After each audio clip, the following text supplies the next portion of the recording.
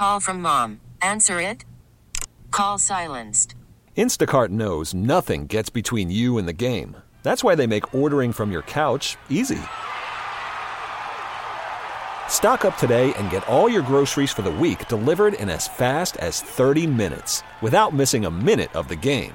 You have 47 new voicemails. Download the app to get free delivery on your first 3 orders while supplies last. Minimum $10 per order. Additional terms apply. Jed, how would you assess Kyle Hendricks? He's been one of my favorite Cubs players to be around since we got here. We're back, live with more Gabe Ramirez on 670 The Score. Broadcasting live from the Score Hyundai Studios, brought to you by your local Hyundai dealers. It is Gabe Ramirez on a Tuesday night, watching playoff baseball on the TVs right in front of me and wishing I was at home watching the Cubs. See, because I wouldn't be working. See, Tyler, don't look at me like that, man. I'm saying nice things about the Cubbies. Listen, let's be very clear. Chicago is a much better place, as is the country, when the Cubs are in the playoffs. Everyone knows that. And we get a chance to talk to someone who's followed the team all year long and does a fantastic job at it, covering the Cubs right now, or the season's over, for the Chicago Tribune. And joins us on the Circuit Resort and Casino Hotline. Circuit Resort and Casino in Las Vegas, home of the world's largest sports book. It is none other than Meghan Montemurro. Meghan, good to talk to you again. Yeah, thanks for having me. So when you're looking at what Jed Hoyer has said and, in his post press conference, one thing that stood out was a quote that you tweeted out, actually. And he said, painfully, we did not finish the race. You can't call something that falls short of your goal a success. You cover the team. In your personal opinion, would you call this year a success?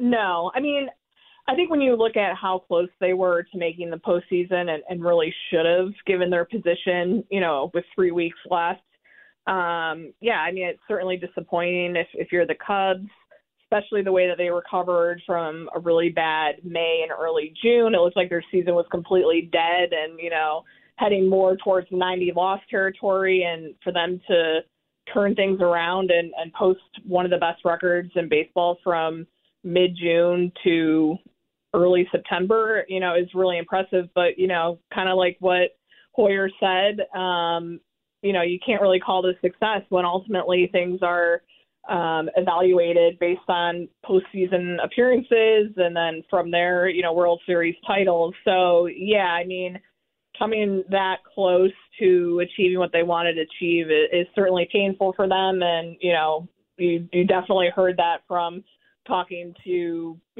coaches, players that weekend in Miami or in Milwaukee, that, they were so close and really should have beat out either Miami or Arizona for one of those last 2 spots. Yeah, I'm glad that you pointed out the fact that, this team itself had some moments during the season, and I'm curious if the narrative changes, if the timing of wins changes. Let's say they, instead of a super hot streak post All-Star break, let's say they were lukewarm, and then that reverses and they got hot towards the end of the year, but barely missed the playoffs.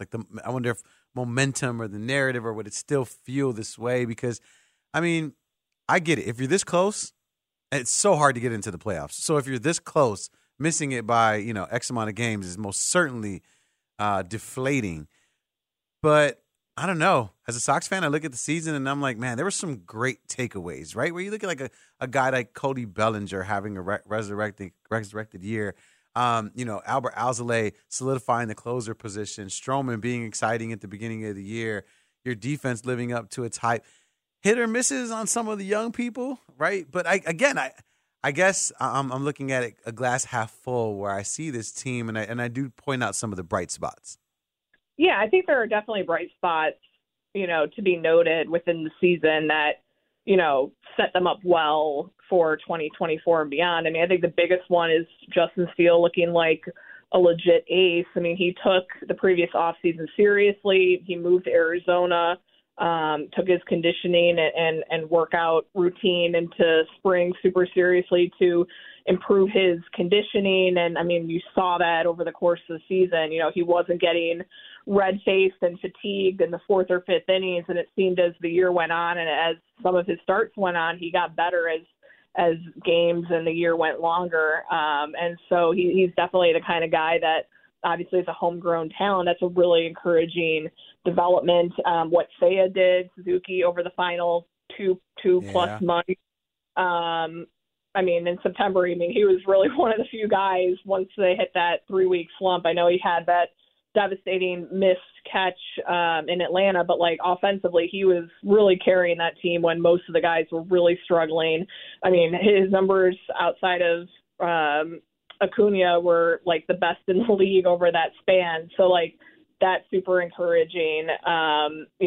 Seeing what Nico and Dansby did defensively up the middle and the consistency they provided there, and some of the young guys that got some opportunities, Christopher Morel, if they can find him a permanent position somewhere where, you can slot him in better. He's one of the few guys that kind of has that quick strike offense in his bat. And you mentioned some of the other pitchers like Alzolay. There is a lot of encouraging things, which I think adds to some of their disappointment in that they had so many things go right for them. Most notably Bellinger, looking like his MVP form again, and to not capitalize on that with a postseason appearance, and you never know what can happen once you get into postseason. That adds to the frustration and the disappointment of how their year ended. There most certainly was some sort of glow surrounding the team all year long in whatever capacity, and the glow was ignited or inflamed even more by certain players throughout the season. So I do agree with you. You're right. With all that, you would think it was probably a made for a storybook ending, and they certainly would have loved the opportunity to do that. We're talking to Meghan Montemurro, Cubs beat writer at the Chicago Tribune here on 670 The Score. I am Gabe Ramirez. You mentioned Cody Bellinger a second ago. Are the Cubs going to do everything to bring back Belly, or is it still going to be a calculated approach to re-signing him if they do? Yeah, I guess it depends on what you think of as everything. I would certainly expect them to be involved. He was a great fit in the clubhouse. He added a more loose, laid-back, fun personality to a clubhouse that has some very serious personalities in there. You need someone that is lighthearted, that also provides some veteran leadership, and he was just really an ideal combination of that, even obviously beyond what he adds to their lineup as a lefty slugger, and plays two positions that are very valuable for how their roster is currently constructed. But yeah, the reality is, Cody Bellinger is a client of Scott Boras, and a lot of, most of Boras's marquee free agents each offseason usually don't sign until pretty late into the offseason. And the Cubs are not going to be in a position, in my opinion, of being able to wait out until, who knows, January or early February to see what Bellinger ultimately decides. They're going to have to move on to their other plans. This is a team that, they have a path to getting better, and there's obvious areas where they can address some roster deficiencies, and they can't really let it be held up by Bellinger waiting out the market and seeing how it evolves. So it'll be interesting to see. I definitely think there is a fit. Bellinger talks a lot about how much he's loved playing in Chicago and with the Cubs, and obviously something connected well between him and the Cubs major league hitting coaches and how they work together and were able to help him, with his swing and lock in the consistency.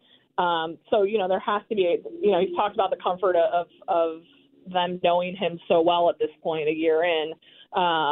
So yeah, I think that has to be attractive to Bellinger. But I just think it's going to be a tough waiting game of, if he doesn't sign, by end of December, you would think the Cubs have to consider other options. Right. How can you construct the team if you don't know what's going on with Cody? Right, that's going to be the tough part. Right. And I think that, man, it is such a tough thing because this offseason is going to be an important one. Because there are certainly holes in the Chicago Cubs team, but Meghan, in your mind, what would you say should be the number one, or what is number one on the offseason priority list?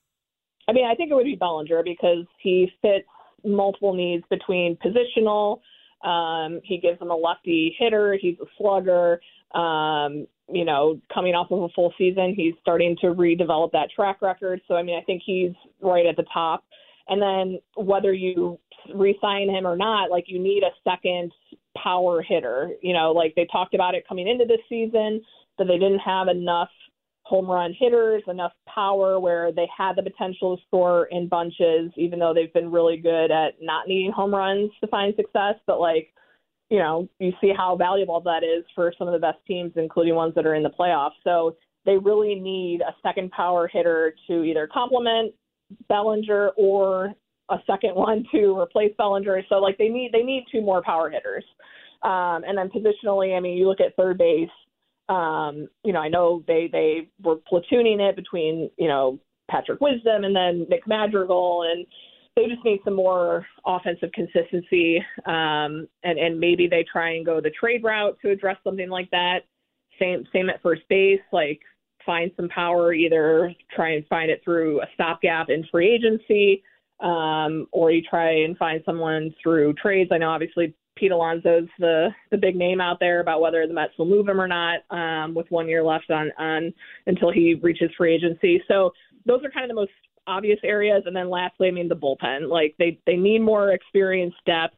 They need some more proven guys to supplement some of the arms that gained more experience in high leverage spots this year. So they definitely have a couple areas that they have to address. That most certainly will make them a more formidable team, Megan. And I try to think about this Cubs squad, and I say to myself, okay, well, what does the next couple of years look like? And you talked about it earlier when we were chatting, that there is, level A, get to the playoffs, right? And then there's level B. Once you're in the playoffs, then it's compete for a championship at a high level. What is that next step for the Cubs? Is it just get to the playoffs, or do you think the Cubs, or do you feel like the Cubs have a team that, or at least a foundation of a team that they can build on to be championship ready next year? I mean, I think their kind of approach or philosophy right now with where this roster is at is they have the type of talent to get into the postseason, which they felt they should have done this year. And that once you're in, with some of the experienced players they have, who knows what could happen? You can go on a run. They're not going to be on that Atlanta Braves level tier of offensive destruction. I mean, Jed Hoyer talked about that today. That's not going to be something that they can create in one offseason, how difficult that is, and that you first want to need to build a team that gets you to the postseason, and then build off it from there. I mean, they've talked about the core that they have. I mean, you have a 3-year window right now where, you have Ian Happ, Nico Horner, Seiya Suzuki, to go along with Dansby Swanson and his long-term contract. They have a core that they know that they want to build around, and now it's finding the right pieces that not only complement the guys that they already have, but that do help them elevate and get to that next level, which is, first get into the playoffs, try and make some runs make a run off of that in 24, and then continue to build off of that, both with internal development through their farm system, but also, what they can add outside. Yeah, it's just so tricky, right, Megan? Because the team that's in place certainly, could have made the playoffs, and then so the assumption is you just build on that. The problem is, we've been talking about this whole interview, is that there's that Cody Bellinger component. Right? If you don't get him, then you almost take 2 steps back, and then you have to kind of build off that again. So just a tough predicament for the Cubs to be in, but I feel confident. I think the front office has done a great job just showing and proving to everyone, not only the fans, and the organization, but the coaching staff and the players, that they're willing to do whatever it takes in the present to give them the best opportunity to win. Megan, let me ask you this. Obviously, we're at the end of the season now. Give me a highlight and a low light for you covering the team. I mean, obviously, you saw so many games, so I'm sure it's probably difficult to sift through. But if you can think of a highlight, something that was just a great moment for you, and then just a super low light for you, I would love to hear that, because not many people get to know what it's like covering a team like the Cubs all season long. Yeah, I mean, I think for a highlight, I think 2 plays that really stand out to me are Mike Tauchman's game-ending home run robbery in St. Louis, and then Christopher Morel's walk-off homer against the Sox. Those moments were so big to ensuring that that Jed Hoyer did not sell at the trade deadline. I mean, they were very close to breaking things down and trading Bellinger, and those two plays in that 2-week buildup in particular were just so huge and memorable. And then I think probably the low light, I mean, it was hard to believe watching it happen in person, but Seiya missing that fly ball, with them going into Atlanta, the one thing that they could not let happen was to get swept, and then they did. And that one play really epitomized not only obviously that series, but just like everything that had gone wrong from, not being able to pull out that 13-inning game in Arizona and just not being able to take advantage of playing the Rockies on the road. But I think that play that Seiya wasn't able to make, which, he continued even on like the last day of the regular season when we talked to him, like was bringing it up on his own, like talking about how upset and bothered by it that he still was and would be into the off season. Like that was just such a kind of like that nail in the coffin feeling of like, how did they come back from this and can they? And ultimately they couldn't. Yeah, those are definitely some standout moments. I mean, if you're looking at those, highs and lows, you're like, yeah, you think about the Cubs season, and it most certainly is that. Well, Meghan, I hope you get a couple weeks off, at least a little bit, to go enjoy yourself. Long season, but fantastic job. I've loved speaking to you throughout the entire thing. So thank you very much. You're welcome. Thanks for having me on. Of course. Meghan Montemurro from the Chicago Sun-Times. Chicago Tribune. Make sure you guys follow her on Twitter, _Montemurro. That's 2 R's in that as well. You got a highlight, low light, Tyler? I know Tyler's one of our Cubs fans here at the Score. You got a highlight, low light for the team? Don't think too hard over there, buddy. Low light, missing the playoffs. I mean, yeah, that's a given. I mean, that was for them blowing that and having a chance to make the playoffs.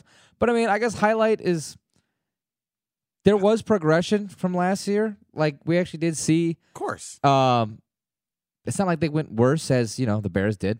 But they got better. And they actually they became buyers in the trade deadline. And so that was kind of made it more exciting. And then they turned it around. So I am excited to see what they do in the offseason. Yeah, I think the highlight but I'm saying like one of the highlights for me when I'm thinking about the Cubs season as a whole, the Atlanta series, where, I was like, oh, tough schedule at the beginning of August or whatever month it was. And then they go handle business against that. And the low light was the series against the Mets. Like, yeah, within weeks of each other. There was plenty of those series where they're like, you were like, oh, man, they need to win this, but I don't think they're going to win this. Yeah. And then the ones that they're like, this should be a breeze. And so baseball. Blow it's not even baseball. It's just sports. That's exactly why I said the Bears aren't going to get the first pick in the draft. They have a 57% chance to get the first pick in the draft right now. They're not going to do it because other teams are going to get hurt or keep sucking, and the Bears are going to be tryhards. And they're going to try so hard a couple of times. They might end up with like 4. And then, win like two of the last. Because if you look at the last couple of weeks of the season, it's like Atlanta, Arizona, and Green Bay. Like, watch the Bears go on a 3-game win streak to end the season to get themselves out of the number 1 pick just because. It's a stretch. Bruh. I don't know. Well, let's just say, first of all, Arizona is just like the Bears. Trash, right? They're equally as bad. They handle business with. Equally as bad as the Bears. They got to win, though. Then, Atlanta, Desmond Ridder is definitely worse than Justin Fields. Oh, by far. By far. Definitely. I want to say by far. I'd say definitely for sure.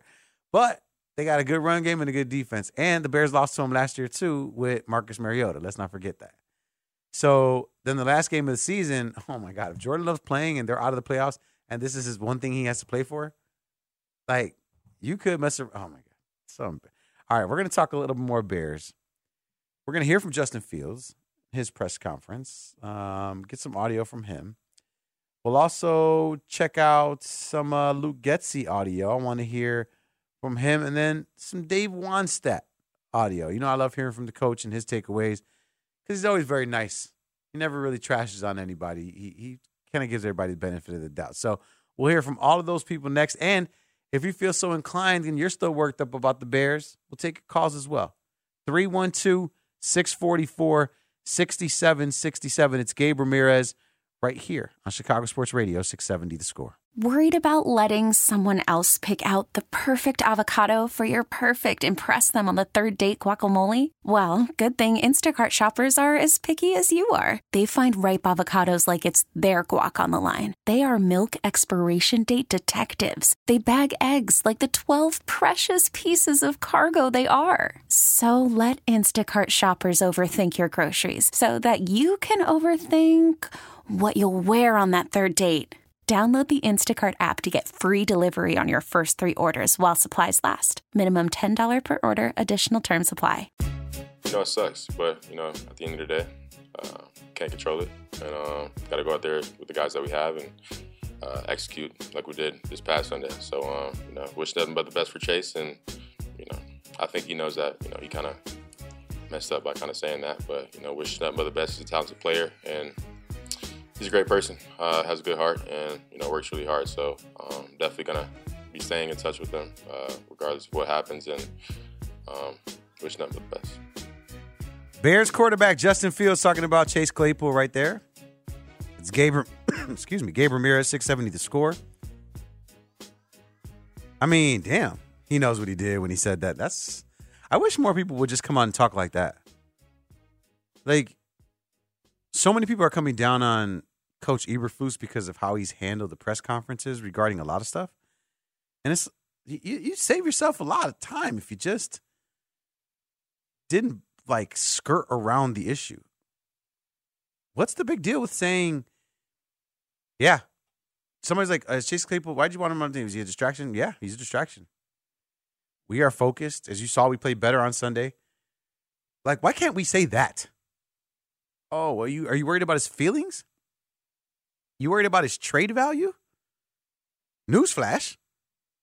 It's already as down as it's going to be. It's not going up from here. Let's go to Ray out in Orland Park. Let's take a phone call here. Ray, what's going on, man? Welcome to the show. Hey, Gabe, good to talk to you. Before I get to my Bears point, real quick thought about the Cubs and their season.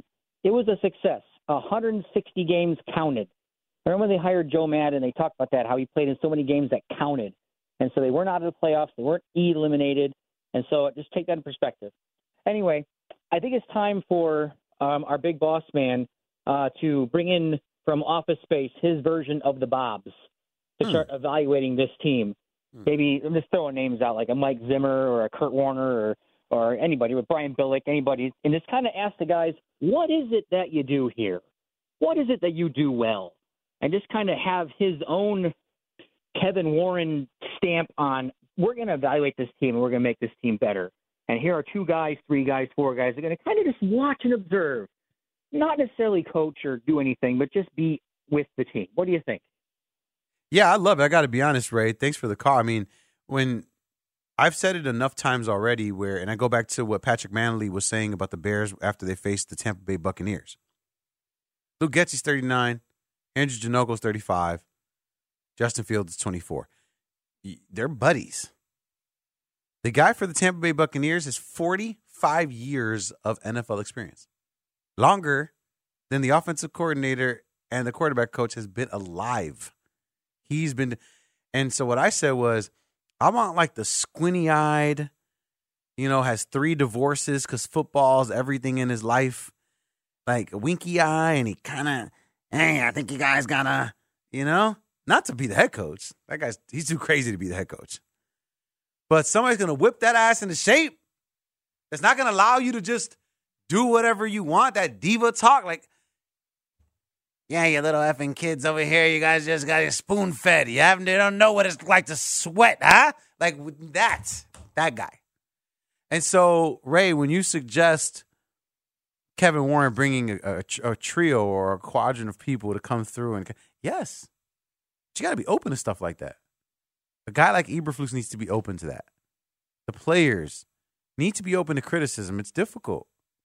Criticism is tough to take in real time, especially when your skills and your talent have gotten you to the place that you're at right now already. And now you want me to not do the stuff that got me to where I'm at and listen to something? It's hard. Man, let's go out the phone lines again. You got any Bears thoughts? 312-644-6767. Let's go to Don. Don, what do you want to say about these Bears? Hey, how you doing, Gabe? Doing good, man. I love your Unleashed. Every Friday, I watch it. Every Friday. Hopefully, every Friday. Next time you got to kiss the TV. All right, Don, because on the cheek. Yeah, on the cheek. That's on the TV. I saw it. I watched it on the TV, Unleashed. Love it. So what do you got to say about these Bears, Don? Let me tell you something. This is the deal. It's not the coach. It's the players. The players, they don't want to play for this coach. They want this coach to be fired. I'm telling you. I watch all these the games. Even the Denver game, the players are not really good, but they're playing for the coach. That's exactly what's going on. So these players for the Chicago Bears, they're not ready to play for Flus no more. That's what they're trying to do. They want to get him fired. That's exactly what's going on. I'm telling you, when they change the coach, you're going to see the reaction of the players. And the players, they don't like the way he talks. They don't like the way whatever he does, they don't like it. That's why they're playing that for it. Why somebody's going to lose for 14 games? That's a lot of that. Don, that is a lot of games right there to be losing in a row. But you bring up a really good point. Do these guys even want to be playing for Eberflus? For him. I don't mean for him like this is my boss and I work for this guy. I mean like I'm talking about have you ever seen a player, and I'm sure it's happened, right? I'm sure it's happened. I'm not trying to say it's never happened, but I've never seen it. Like a player make a good play and run off the field and he's like hugging Eberflus like we see some coaches and some players do. No one's done that. I'm sure he's hugged Justin Fields on a play or two for like, some good thing that's happened. But you know what kind of, you can visualize it in your brain right now. I'm talking about oh my God, we did it. Oh my God, we made that work or whatever. You definitely don't see that from an Eberflus. But then again, not many big plays on defense. Not like he's celebrating turnovers. Very rarely getting touchdowns. So those things are few and far between. Let me talk to Lee, Tyler. Lee out in Roscoe Village. When you look at Coach Eberflus, do you think he's a guy that commands respect? Lee, you there? Yeah, I'm here. No, I don't think he commands respect. I don't think he has the respect of his players. What have you seen that makes you feel that way? Is there anything in particular you've seen on the sidelines, or just how they're reacting to him? Well, how they react, how they hang their head. They don't. He doesn't ever get excited about anything good you do. It seems. And I think everybody likes to be told they're doing a good job, and he doesn't do any of that, I don't think. But, he should have definitely played that second half different. Thanks for the call, Lee. I appreciate it. Yeah, I think it's tough, man. There wasn't a lot of movement in that second half. We'll go over it again right now. But I do want to talk about one thing you said right there, Lee. When you said, people want to hear when they're doing good things. People also want to hear when they're doing bad things. And I think that's okay. And I think Eberflus should add a little bit of that into the salsa. You know what I mean? Into the sazon, into the flavor profile of the Bears. So what? You're the coach, bro. We all know what coaches do. They yell at you. They tell you that you're making a mistake. They try to fix it. This is what coaches do. So if you come out and say that someone had a bad game, it's okay. Remember, it's nothing that you're not going to tell the player yourself. Hey, man, had a rough game there today. But you can always follow, but I have faith in you. But I know he's one of our top guys, and we're going to keep putting him in that position to succeed because you know what? He failed this week, but next week, I guarantee you're going to get a better Eddie Jackson. Whatever. But be honest with us. Bears are 0-4, lost 10 straight. Like, don't sell us this dream. And that's what ends up happening. That's what's happening right now. Let's hear some more from Justin Fields. because there is a lot of outside noise from myself as well towards Justin Fields.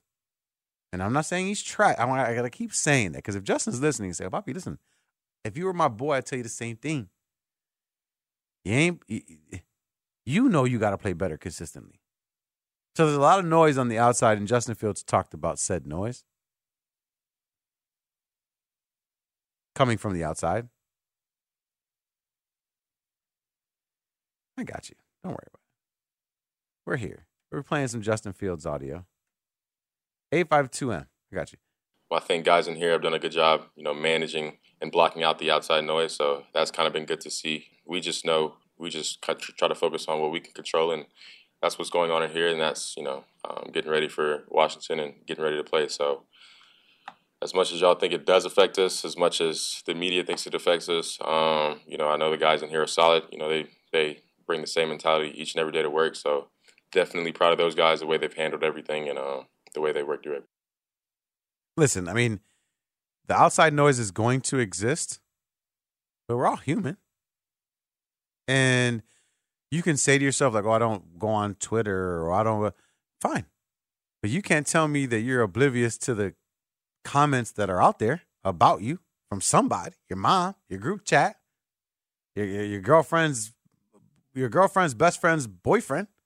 Think about that. The girl you're dating has a girlfriend whose boyfriend is pissed at you. And you hear that too. Matt G's like, I got you on my fantasy team, bro. Bro, come on. You hear it. Speaking of fantasy, I mean, Justin did put up some good stats, and he talked about what he'd rather have instead. The main thing is you want to win. To be honest, I'd rather throw for 50 yards, 3 picks, and we still win the game than what happened this past Sunday. At this point, winning is just the number one thing on my mind. So I'd rather do that than accomplish any individual goal or individual statistic than that there is. So, me, I'm just trying to get a dub. So players are wired to understand that winning equals money. If your team wins, you are going to be viewed as a contributor to that team, and then you get paid. They don't care about, not as much about stats like we do in the fantasy football world or the DraftKings world or whatever it is. But there was some good that came from that game. Let's be very honest. 300 yards. Not even that. You know what? There's nothing statistically that came out of that game that is the most important for Justin Fields. The best thing that came out of that game for Justin Fields was the level of comfort he had. Like the fact that he knows he can get to that level. Oh, this is what I like. Come on. Justin Fields most certainly went back and watched the tape and said to himself, like, damn, why was I operating at such a high level here? Who knows? Maybe he studied for the test. Your first 20 scripted plays, he knew them very well. And therefore, it wasn't a surprise, so he was able to execute those and then got a rhythm. Second half, you have to play on the fly a little bit, make adjustments. Let's live in that second half for a second, because I know a lot of Bears fans are talking about that. And I touched on it as well, saying that, like, it's the tale of two halves. When in actuality, it's the tale of 3 quarters. Justin Fields in the third quarter of that game against Denver led a 15-play, 66-yard drive that took 9 minutes and 26 seconds. That's damn near the entire third quarter. So it was a 3-and-out for Denver. Bears go on the 10-minute drive to score the touchdown. And then to end out the third quarter, the Broncos go on a 7-play, 74-yard drive that takes 4 minutes to score a tutty before the quarter is over to make it 28-14 Bears. So the Bears only had the ball once in the third quarter, and they did what they're supposed to do, go on a long-ass drive, take time off the clock, and score a tutty. So through 3 quarters, Justin Fields was fine. The problem is the fourth quarter, right? 28-14. Bears just went on a 15-play, 66-yard, 9-minute and 26-second drive. Defense sucks, gives up the touchdown. Offense is being tasked up 2 tutties to just, take a little time off the clock, maybe score a field goal, whatever you got to do. 3 plays, 5 yards, 1 minute. That's what the Bears did to start the fourth quarter. Went on a 3-play, 5-yard drive that lasted 1 minute and 13 seconds. Those 3 plays, just so I can remind you, Roschon Johnson got to give him his carries in the fourth quarter, right? That makes sense. Ran to the right for 2 yards. Then Justin Fields had a design quarterback run for 3 yards. Then Justin Fields, incomplete pass to Cole Kmet. Bam, bam, bam. That's bad. Brutal. Give the ball back to Denver. And on back-to-back possessions, 10 plays, 63 yards, 4 minutes, 20 seconds. At least they're consistent. Put up another tutty. Bears get the ball again. Oh, damn. Got to do something here. 4 plays. Decent 4 plays. Justin Fields, little toss to Khalil Herbert. Got to get him back in since Roschon Johnson didn't do anything last one. 2nd and 3. Khalil Herbert rushed to the right for a 5-yard gain. Looking good, guys. Picked up the first down on 2 plays. I think we're going to run this clock. I think we're going to run out the clock. When was the last time the Bears won a game where they ran out the clock? Because that's what I was thinking. End around to Tyler Scott for 8 yards. Ooh, that boy fast. Looking good. Sticking with the game plan, Khalil Herbert rushed to the left for 7 yards. 4 plays, 2 first downs. Then what do we do? Justin Fields drops back for that terrible play that everyone knows is coming on every team in the NFL. Fumbles for a touchdown. Things were going so well. It was all good just a week ago. Why are the Bears at that point, 7 minutes to go in the 4th quarter, got the ball at Denver's 48-yard line? What are you trying to do? Some bootleg and let Justin throw a touchdown right there? No. What are we doing? Obviously, hindsight, you can look back and say that. Anyway, tie game now, and then you're like, damn. Oh, no! I kept telling everyone it was 3 possessions that Justin Fields was responsible for in the 4th quarter in crunch time that I was giving him crap about. And you realize that it's 4. It's the 3 and out. I didn't account for that. It's the fumble for a touchdown. It's the turnover on downs, and it's the interception. 4 possessions from Justin Fields. Wow. All right, I'm going to take a break. Then going to give you some final thoughts about this Commanders game. I'm going to put together a nice little same-game parlay for you, Tyler. Look up a couple of pair of props. We're going to do one of those to end this thing off. Oh, I got you. I like it. All right, give me 2 legs, and I'll get 2 legs over here, and we'll put one together for you. Nice little same-game parlay. Bears, Broncos coming up after this. Don't go anywhere. It's Gabe Ramirez, 670 The Score. Gabe Ramirez on 670 The Score. Bears taking on the Washington Commanders on Thursday. If you've been listening to my show, I go on a family road trip every year to watch the Bears play. I was pushing hard for this game. I love Washington, D.C. Thursday night, just perfect. I don't have responsibilities for other things. Anyway, so we're gonna put together a nice little same game parlay. Did you pick some legs while you were while the commercial break was going? I think I got a couple, but right. I'm just going back. You go look, and then I'll tell you what 4 I have in the books right now. All right, go for it. Actually, I have 5. Damn it. Hold on. Yeah, 5. All right. 5-legger right now, and we haven't even added Tyler. You're 2 legs. I'm going to subtract. This is what you do. You put in all the ones you like quickly, and then you subtract because obviously you know they're not going to hit. Uh-huh. Let me look up this one stat on this one guy to make sure this is right. But first I have Darnell Mooney over 3 receptions. Or excuse me, over 2.5 receptions. Now that Chase Claypool is gone, Darnell Mooney's back in his bag. Let's be very clear. He is going to create separation. Justin Fields feels comfortable. He doesn't have to force the ball to Chase Claypool anymore. He can find Mooney in rhythm. So I have over 2.5 catches. And if he has over 2.5 catches, he most certainly has at least 31 receiving yards. So I'm hoping for 3 catches, 31 yards. That's right in my window. I like it. Then running back Brian Robinson for the Washington Commanders. He, in every game that he's caught a pass so far, he's got at least 6 yards. And the over-under for his receiving yards is 6.5. In. Bears secondary, banged up. He might catch a pass and just run for 8. That's my 3rd leg. 4th one, Justin Fields over 46.5 rushing yards. And that one I'm probably going to take out just because I just don't know what's going to They got good defense, though, so you might take off and run. That one's tough. He hasn't been running a whole lot lately. But the Commanders have a good defense, so exactly. He might just take off. They might tell him, bro, take off. You know what I'm saying? You have to run.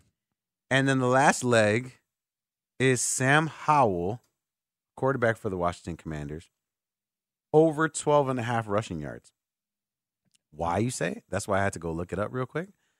Because Sam Howell, in every game so far, every game, he's rushed for at least 11 yards. So he's 11, 13, 18, and 40. Those are his rushing totals. And the over-under is sitting at 12.5. Is it because the Bears aren't going to get any pressure, so he's not going to need to run ever? Damn. That's why. If that's the case, God, that's a sad reason to only give him 12.5. It's the only one I could think of as to why he wouldn't reach it. If he why would the odds makers make that? All right, what are your two legs? What you got for me? All right, I like Brian Robinson anytime touchdown. Ooh, I mean, come on, he's been killing it. Okay, I'm here for that. And then I hate the anytime touchdown scores because it's just like you're banking on a touchdown instead of like in the fourth quarter. I can still hope Darnell Mooney gets 3 catches for 30 yards on like a fourth quarter drive. It's like love-hate relationships with those props because it's like so they seem like they're supposed to be givens. Like, come on, he could score. Okay. All right, what else you got? That's second one. What you got? Let's see. Oh no, where'd it go? I like Khalil Herbert over 40.5 rushing yards. I like. They got a good rushing defense. They do. That's my thing. And the Bears might be passing. He's good at going outside. If he can get out and create space. Okay. If we were only 45. If we were to go with that, we'd be at plus 2,900. $100 wins us casi 3,000. That's a good one. I'll leave it there and then text in because I'll be here for another 5 minutes. Text in which one of those is going to lose, and then we'll take those off and then we'll place a bet on it. Brian Robinson over 6.5 receiving yards. Darnell Mooney over 2.5 catches. Darnell Mooney over 30.5 receiving yards. Justin Fields over 46.5 rushing yards. Brian Robinson, anytime touchdown score. Khalil Herbert over 44.5 yards rushing. Sam Howell over 12.5 yards rushing. Got to thank my guests today, Meghan Montemurro, Anthony Herron, and of course, Chris Russell from the Washington Commanders beat. Got to thank my producer today, Tyler Buterball. Oh, I thought we had a sound. Oh, I'll get one sec. All right, I'll do that again. You're the producer, so if I'm late, it's just your fault anyway. Got to thank my producer today, Tyler Buterball. Buterball is all one name. I wish he would have said Buterball. Tyler Buterball. Oh, he did. I love it. That's great. All right. Next time you hear me on your radio will be tomorrow. I'll be at the Chicago Fire game. So Grody got me there 6 to 9. So Friday I'll be on with Clay Harbor. Make sure you hang out with me then. All right, mi gente. That means my people. Hasta la próxima. That means until next time. If my guy Jay from Rapid Relocations is leaving because he's on his way home, he's got to be. He's driving to Justice. He just finished unpacking my house. Sir, I appreciate you a ton. Thank you very much. All right, I'll call you in a second. All right, mi gente. Hasta la próxima. I am Gabe Ramirez, and this is Chicago Sports Radio 670 The Score.